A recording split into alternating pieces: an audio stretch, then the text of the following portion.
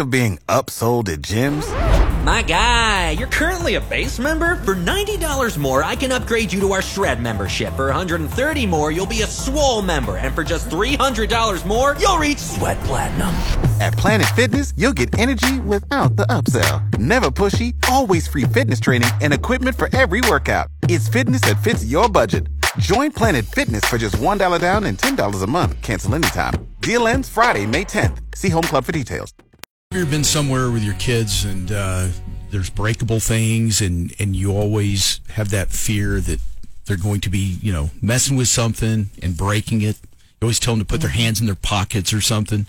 Did you ever have with your sons when you went into a store like that when they were little? Did you make them put their hands in their pockets or anything?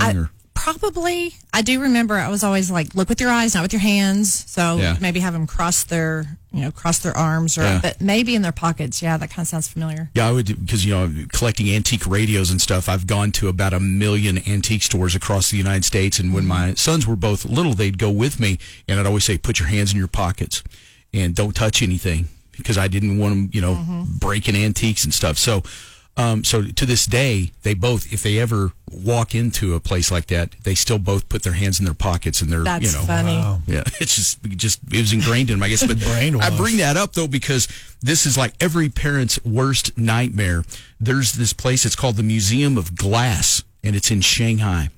And there was some people in there and had their kids, and the kids were running around chasing each other. Which, in a museum of glass, can you imagine? Oh. These kids running around chasing each other. They bump into a display. It was a glass replica of the Disney castle. Oh. And they bumped into it, and it broke. Oh. And can you imagine that moment as a parent? You hear crashing down. And you go, oh, please tell me that's not my kids. Please. And they open your eyes and turn around and look. Oh, no. How is that thing not secured down? That is true. That's or why wasn't it, blocked off to where they didn't have access to it? Yeah, I don't know what the situation there was. I just know it was a museum of glass. Probably not a good place to be running around. No. But think about if, it broke or fell on a child. Well, now that would be bad, too, yeah. Fortunately, there were no injuries, but that could be bad. So I don't know that. Do not take your kids to a glass museum. That just doesn't sound smart. I know it sounds like a place where you would be like the absolute worst place to take a small child would be a glass museum. But they said that castle took like 500 hours to make. Can you imagine being the person that made that and spent 500 hours of your life crafting it out of glass, and then some kids coming.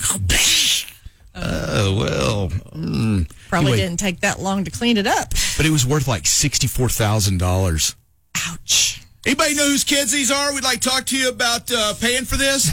That's where the parents look around going, I don't know. I don't know any kids. What are you talking about? Kids?